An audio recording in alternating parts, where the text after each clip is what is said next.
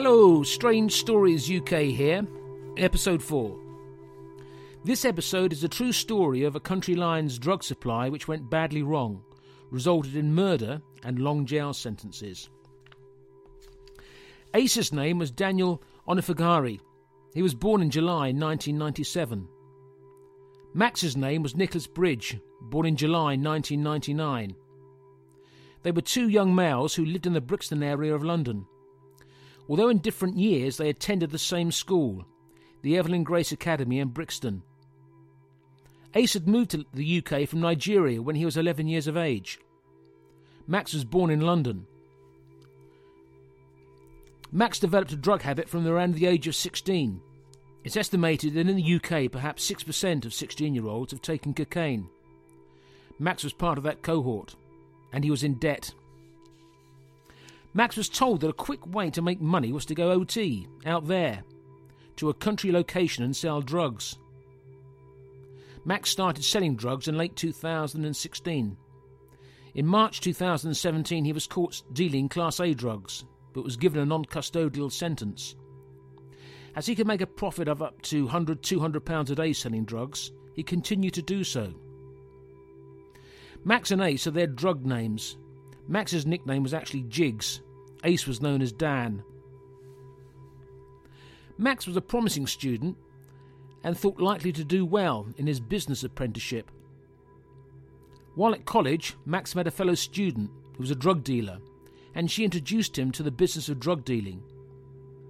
Max did an internship at Crawley in Sussex, where a friend of the college suggested that the market town of Horsham in Sussex was a promising place to sell drugs. In the summer of 2017, Max stayed at 3 addresses of addicts in Horsham to deal in crack and heroin. But he decided he needed to find someone else to stay in Horsham, as Max wanted to be based in London. Ace seemed a promising candidate. He was not a user, he needed money, and he had time on his hands. Ace had fallen out with his parents and was sofa surfing in South London, in the Brixton and Deptford areas. He had dropped out of college and was doing some agency zero-contract construction work, which was uncertain. Some weeks there was no work offered, and money was always tight. Some nights when he had nowhere to go, his girlfriend would let him secretly into her room, avoiding her brother, who would have beaten Ace if he'd caught him. Ace was in quite a desperate situation and needed to find some money in order to start a college plumbing course at Clapham. Ace had received police cautions for cannabis, and there was some low-level criminal damage and assault charges dating from March 2017. Max started Ace as his partner. Max would stay most of the time in London, while Ace spent most of his time sofa surfing at drug addict studio apartments in Horsham. He dealt in light, crack cocaine, and dark, heroin. Ace would scale the drug and put them into wraps. A wrap of cocaine would sell for £10, 2 wraps being £15, 3 wraps £23. Customers would be given Max's phone number. Max would then phone Ace, who was told what was required, and Ace also kept a record of these deals. When the supply was getting low, Ace would return to London to restock from the London dealer, as he held the money. Drugs would be ordered over the phone, a phone kept by Max, who would contact Ace and tell him what to prepare. So there was regular contact between Ace and Max. In a straight line, it's 31 miles between Horsham and Brixton. Ace was unhappy in Horsham because he was so far away from London and he rarely saw his girlfriend, who he called Queen. Ace was hoping to make £300 a week.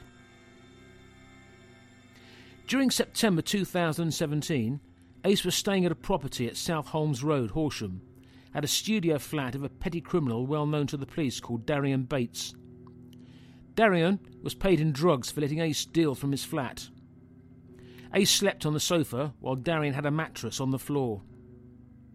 Ace had been told by Darian that it would be best if he found somewhere else to stay because the police were onto him for his speciality crime of breaking into parked cars, for which for now he's now been convicted and is serving a sentence for 20 separate offences committed in less than 1 year. As Ace was dealing drugs on the property, the police could come round with a search warrant at any time. A couple of miles from the South Holmes address was another studio flat located at Burton's Court next to the town centre. This was a well-known meeting place for addicts. The tenant of this social housing flat was a Dickensian villain-like character who dealt in drugs called Ricky Ayres. He had lived there for about 6 years. Ricky was an addict with a criminal past. He had a thin face, straw-coloured hair, about 5'11", and poor posture, aged 48. He had served time in prison for stabbing his brother in the face with a beer glass. The flat had acquired a reputation as a crack house, and the doors had been strengthened with extra locks. A number of local addicts and petty criminals used the house as a meeting place. There had been violent incidences at the flat during the past couple of months. Someone had been attacked with a meat cleaver, and another person had ammonia thrown into their face. These were the reported incidents involving the police. Ricky and his drug buddies were being careful, and if an unknown person wanted to buy drugs, they were invited to consume the drugs at the flat, in case they were undercover police officers. Ricky and his drug buddies had all known each other for some years, most of them having attended local comprehensive schools in the area. Most were in their 30s and 40s, some of them having regular work. During the evening of the 18th of September, Ace was at the South Holmes address. The next day he was hoping to travel up to London to see Queen, as it was their anniversary of their first date. It was also supposed to be the first day of his new college course. Ace also had to buy more drugs as his supply was low. Ace intended to wrap the last of his supply and take the cash to Brixton, where the dealer was based, to pop up his supply. Ace had a separate compartment in his boxes to hide his supply, usually wearing 2 pairs of boxes under his jeans. When he travelled to London, Ace would buy a ticket to the next station just to get through the barriers, and he would jump train when he arrived in London. Queen had been upset with Ace for not contacting her often enough, and being away for periods of time. Ace had let it be known to Max that he needed to go back to Brixton to see Queen, as the next day he had planned to take her out for a birthday meal celebration at Nando's. In the early hours of the 19th of September, about 2:30 a.m, while Ace was using the toilet, it seems that 2 people, later identified as Tony Williams and Graham Court, had entered the flat. Probably at the connivance of Darian, who had left the door open for them. They took the wraps they found on the table and some cash, the total value being about £100. Darian told Ace the 2 men had come in the flat in balaclavas and baseball bats, and left with what they found on the table. Ace seemed to have doubts about this when he was told, and he told Darian to inform Max about the theft. Ace still had drugs and continued dealing throughout the night, up to about 4:30 a.m, by which time Ace had taken about 6 bills for the day, £600. During the morning of the 19th of September, just before noon, Darian phoned Max to tell him of the attack, and that perhaps a local man called Ricky Ayres would know something about it. Max said he was planning to come to Horsham that day with his pregnant girlfriend of the last 2 years, who we shall call Lou. At about 1:45, while waiting for Max to arrive, Ace decided to exaggerate the small theft of that morning to Queen, to excuse the fact that he had not been in contact with her. He said that he had been rushed and robbed, and that Max was on his way to Horsham.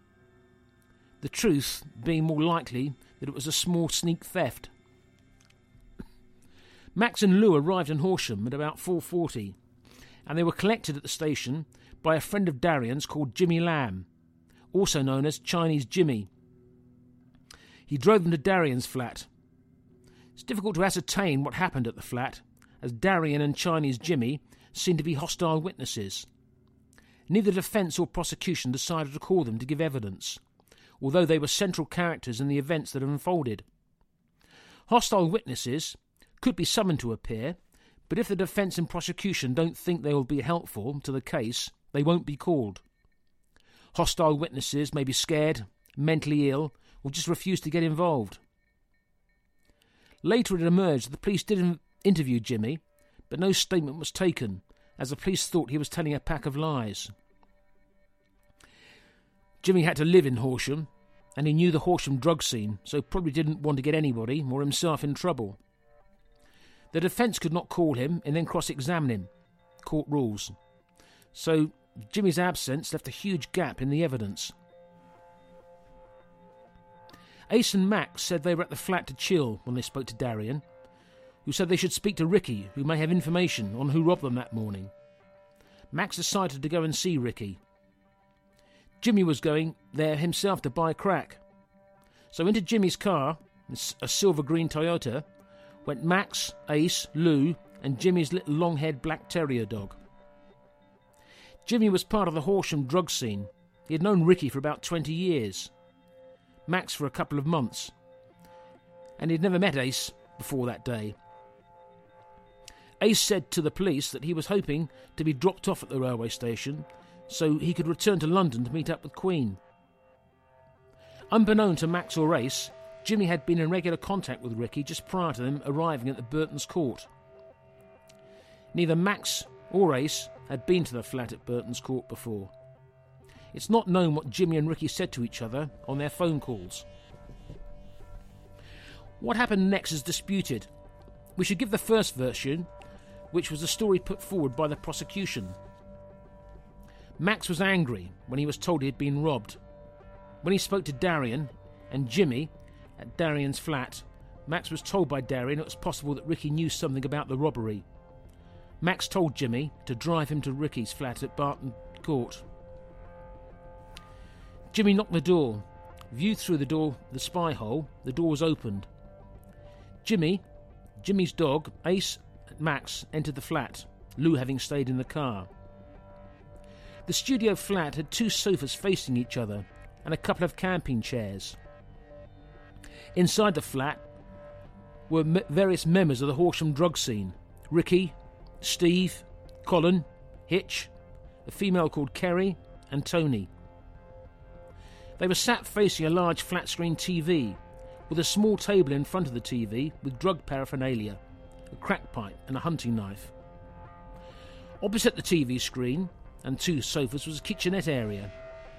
Further on in the flat there was a separate sleeping area, accessed through an arch which separated the studio flat into 2 distinct areas, although there was no door or barrier between the 2 areas. As Max entered, he pulled a knife, faced Tony, saying, "You all right, Tony?" Then he lunged at him. Tony reached for a baseball bat, but Max stabbed him and continued to stab him.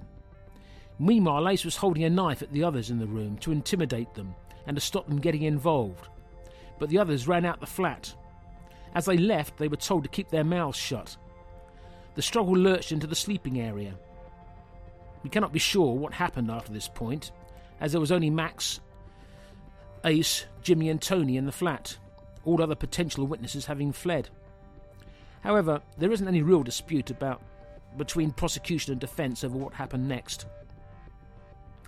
Ace described it as a left-right struggle that lasted seconds before they'd tussled into the sleeping area part of the flat. Jimmy had picked up his dog, who was barking, and shouted at Max and Tony to stop it, and "I didn't know this was going to happen, stop!" Ace rushed into the bedroom to try to separate them, but Tony had his hand firmly around Max's neck. With Jimmy's help, they managed to get Tony's arm off of Max's neck. Tony had been reaching for a bag that was jammed between the bed and the wall, and as Jimmy, Max and Ace ran out of the flat, they took the small bag and the knife as they were afraid Tony was coming after them. Tony was well built and stronger than them, but they were fast and lithe. However, Max and Ace were both well over 6 feet. As he was leaving the flat, Ace said he looked back and he saw Tony standing but not following them. Ace said the whole incident had probably taken less than 1 minute. The defence's version is complicated in that there were several separate defence barristers representing Max and Ace. However, they mainly agree that Max was going to Rick's flat because he wanted to buy some crack cocaine. Max said that when they entered the flat, he sensed there was something wrong. There was a silence for a few seconds. Then Tony Williams stood up, shouted something after picking up a hunting knife that was on the table and lunged at Max, hitting him and cutting him in the groin area. Max moved back with his hands in a defensive position, then pushed forward and grabbed Tony's wrist that was holding the knife. Max said he was in fear of his life and that his adrenaline kicked in at this point. The other people in the flat began to rush out. Max said he was able to wrest the knife from Tony and swung and poked the knife towards him to force him off. Tony had turned to grab a baseball bat and swung it at Max, who managed to fend it off with his hand. Ace, who had been trying to send a text to Queen, looked up and saw the struggle taking place. They then described what happened, being in agreement with the prosecution case. Later, Max said, "My intentions were to defend myself and not harm anyone. At that point, I'm thinking, I can't die. If he gets the knife, he's 100% going to kill me. I accept my actions have resulted in his death, and I'm not happy that he died. He died by the hands of me, so of course I'm not happy." Max is adamant that Ace had nothing to do with Tony, only trying to pull him off Tony during the struggle. Max said, "When I left the premises, I knew Tony was injured, but it never crossed my mind he was going to die." After the struggle, Max and Ace ran out of the flat, taking the small bag and the knife. They were afraid they said, of Tony coming after them. Ace said the whole incident probably took less than a minute. They had arrived at Ricky's flat at 9 minutes past 5 and left the flat at 12 minutes past 5. The whole incident had in fact taken 3 minutes. CCTV shows Jimmy, Ace and Max leaving the flat. Max appears to be running in a hindered fashion, as if he has got a groin injury. Jimmy and Ace are walking quickly towards the car. Some of the Horsham drug buddies are standing near Steve's red Volkswagen Polo car, which happened to be parked in front of Jimmy's. The drug buddies claim Max is saying, "Keep your mouth shut." Max said he was asking, "What the fuck was that all about?" Although Max and Ace had seen blood, they thought Tony was just injured. They just wanted to get out of Horsham as soon as possible. Hitch, one of the drug buddies, had called in the emergency services. They arrived within 3 minutes. They pronounced Tony dead at 5:45, 19th of September 2017. Death had been caused by a stab wound to the back, which caused the right lung to collapse and fill with blood. And the knife had gone in deep enough to cut the liver. There were also wounds to the lower right of the chest and to the face and the neck. There were stab wounds to the arm and buttocks, and defensive injuries to the hand. These were a mixture of severe and moderate force injuries. One thrust had broken a rib bone, a wound to the arm had penetrated the bone, a thrust into the neck had penetrated 17 centimetres and touched the collarbone.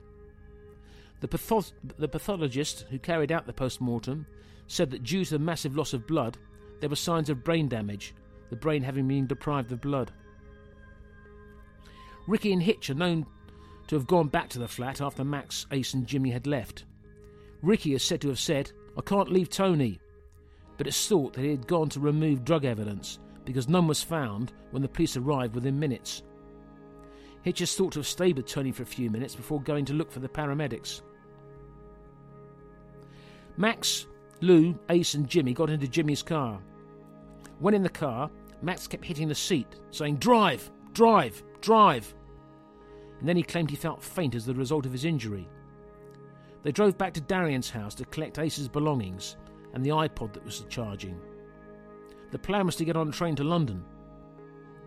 Max was upset, hitting the back of his seat, saying, "Fuck, fuck." While in the flat, Lou tried to calm Max, while Ace gathered his belongings. Lou said later that Max was acting strangely, angry, heavy breathing, and just kind of weird.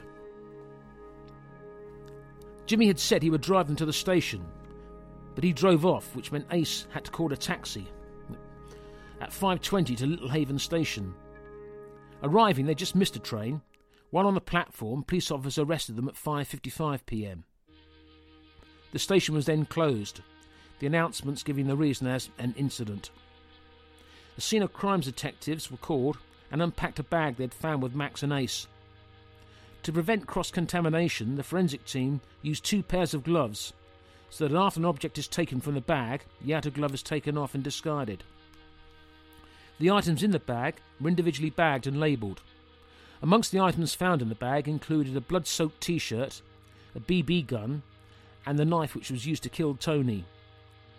A picture of the knife is given on the Facebook and Instagram sites, along with the photos of those involved. When he was being arrested, Max said to the police, "Leave my girlfriend out of this, it's nothing to do with her." Lou was arrested for aiding an offender, but was later released without charge. Max also said, "I've been stabbed in my groin," but it later proved to be a superficial wound, and there were accusations that Max had stabbed himself in the groin to claim self-defence. Max and Ace were arrested and gave interviews to the police. They were then held in custody and later refused bail.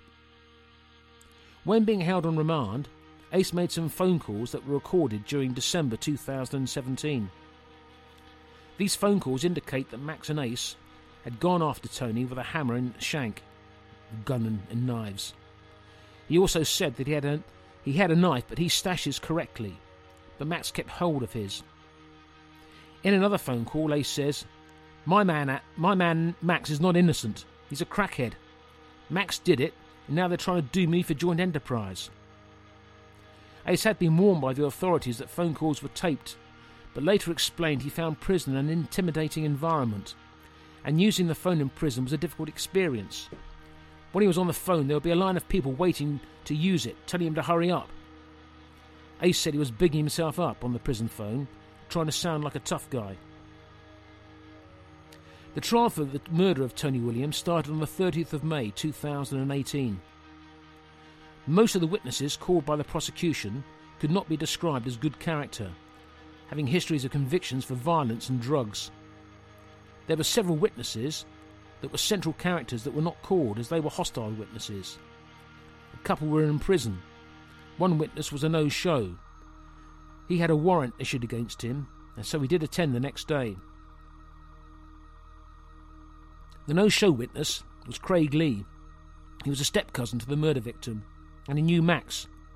Darian had suggested to Max that he moved in with Craig to deal, as Craig had bought drugs from Max. On one occasion when Max was staying at a friend's flat and Craig had gone to make a drug purchase, Craig claims that Max produced a large hunting knife and said, "If anyone only robs me, they're going to get this." The friend's flat where Max was staying at the time was that of Nicholas Lancaster, who had known Tony for 20 years. Lancaster appeared to give evidence saying that Max had stayed with him for 2 to 3 weeks during the early summer of 2017. Max gave him drugs in exchange for staying at the flat. Lancaster was tall, with tattoos on his neck and hands and a prominent Roman nose. He also said that Max had a large knife when he dealt with drugs from his flat. Lancaster was an important witness, as he was at Darian's flat when Ace took a phone call from Max after the robbery. Max was asking questions about Tony Williams. Who was he? Where was he? And similar questions. Other witnesses include Colin Martin, who was another witness that had difficulties reading and writing. He'd been a good friend of Ricky Ayres for 40 years. Colin was uncomfortable in the court situation when giving his evidence, which didn't amount to much, just backing up evidence already stated. Matthew Hitchens had requested to give his evidence behind the screen.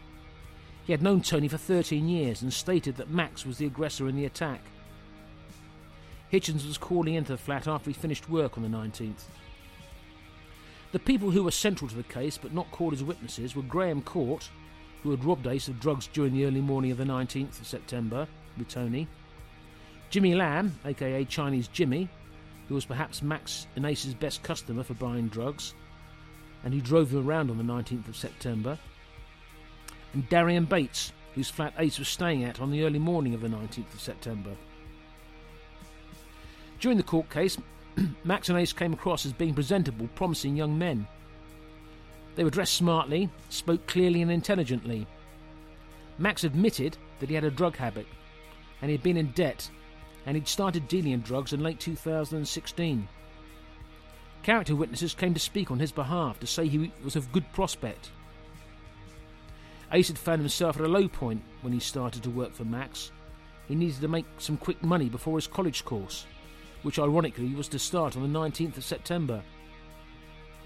He had taken over the drug dealing in Horsham from Max, but was training Darian up to take his place, so he could move back to London. If Darian could be trained, he would have been a useful dealer, as he had so many drug contacts in the Horsham area. During the court case, a number of expert witnesses were called, mainly for the prosecution. Among their findings, it appeared that Tony had been attacked with a baseball bat after the attack and while he was lying prone. Bloodstains on Ace's clothing indicate that he'd probably been involved in the assault on Tony. The knife used to kill Tony was thought not to be the knife that cut the trousers of Max and inflicted his groin injury, this indicating that Max had cut himself afterwards with a different knife to try to claim self-defence. The prosecution also suggested that Max and Ace were making more money from dealing than they had suggested. There was also discussions over if the knife used to kill Tony belonged to Max, or if it was Tony's knife, whether Jimmy had set up a situation for confrontation. It could be argued the evidence against Ace was not that strong, as he does not seem to have driven events other than perhaps exaggerating the theft in order to have an excuse not to see his girlfriend. However, we cannot know for sure what his intentions and motivations were.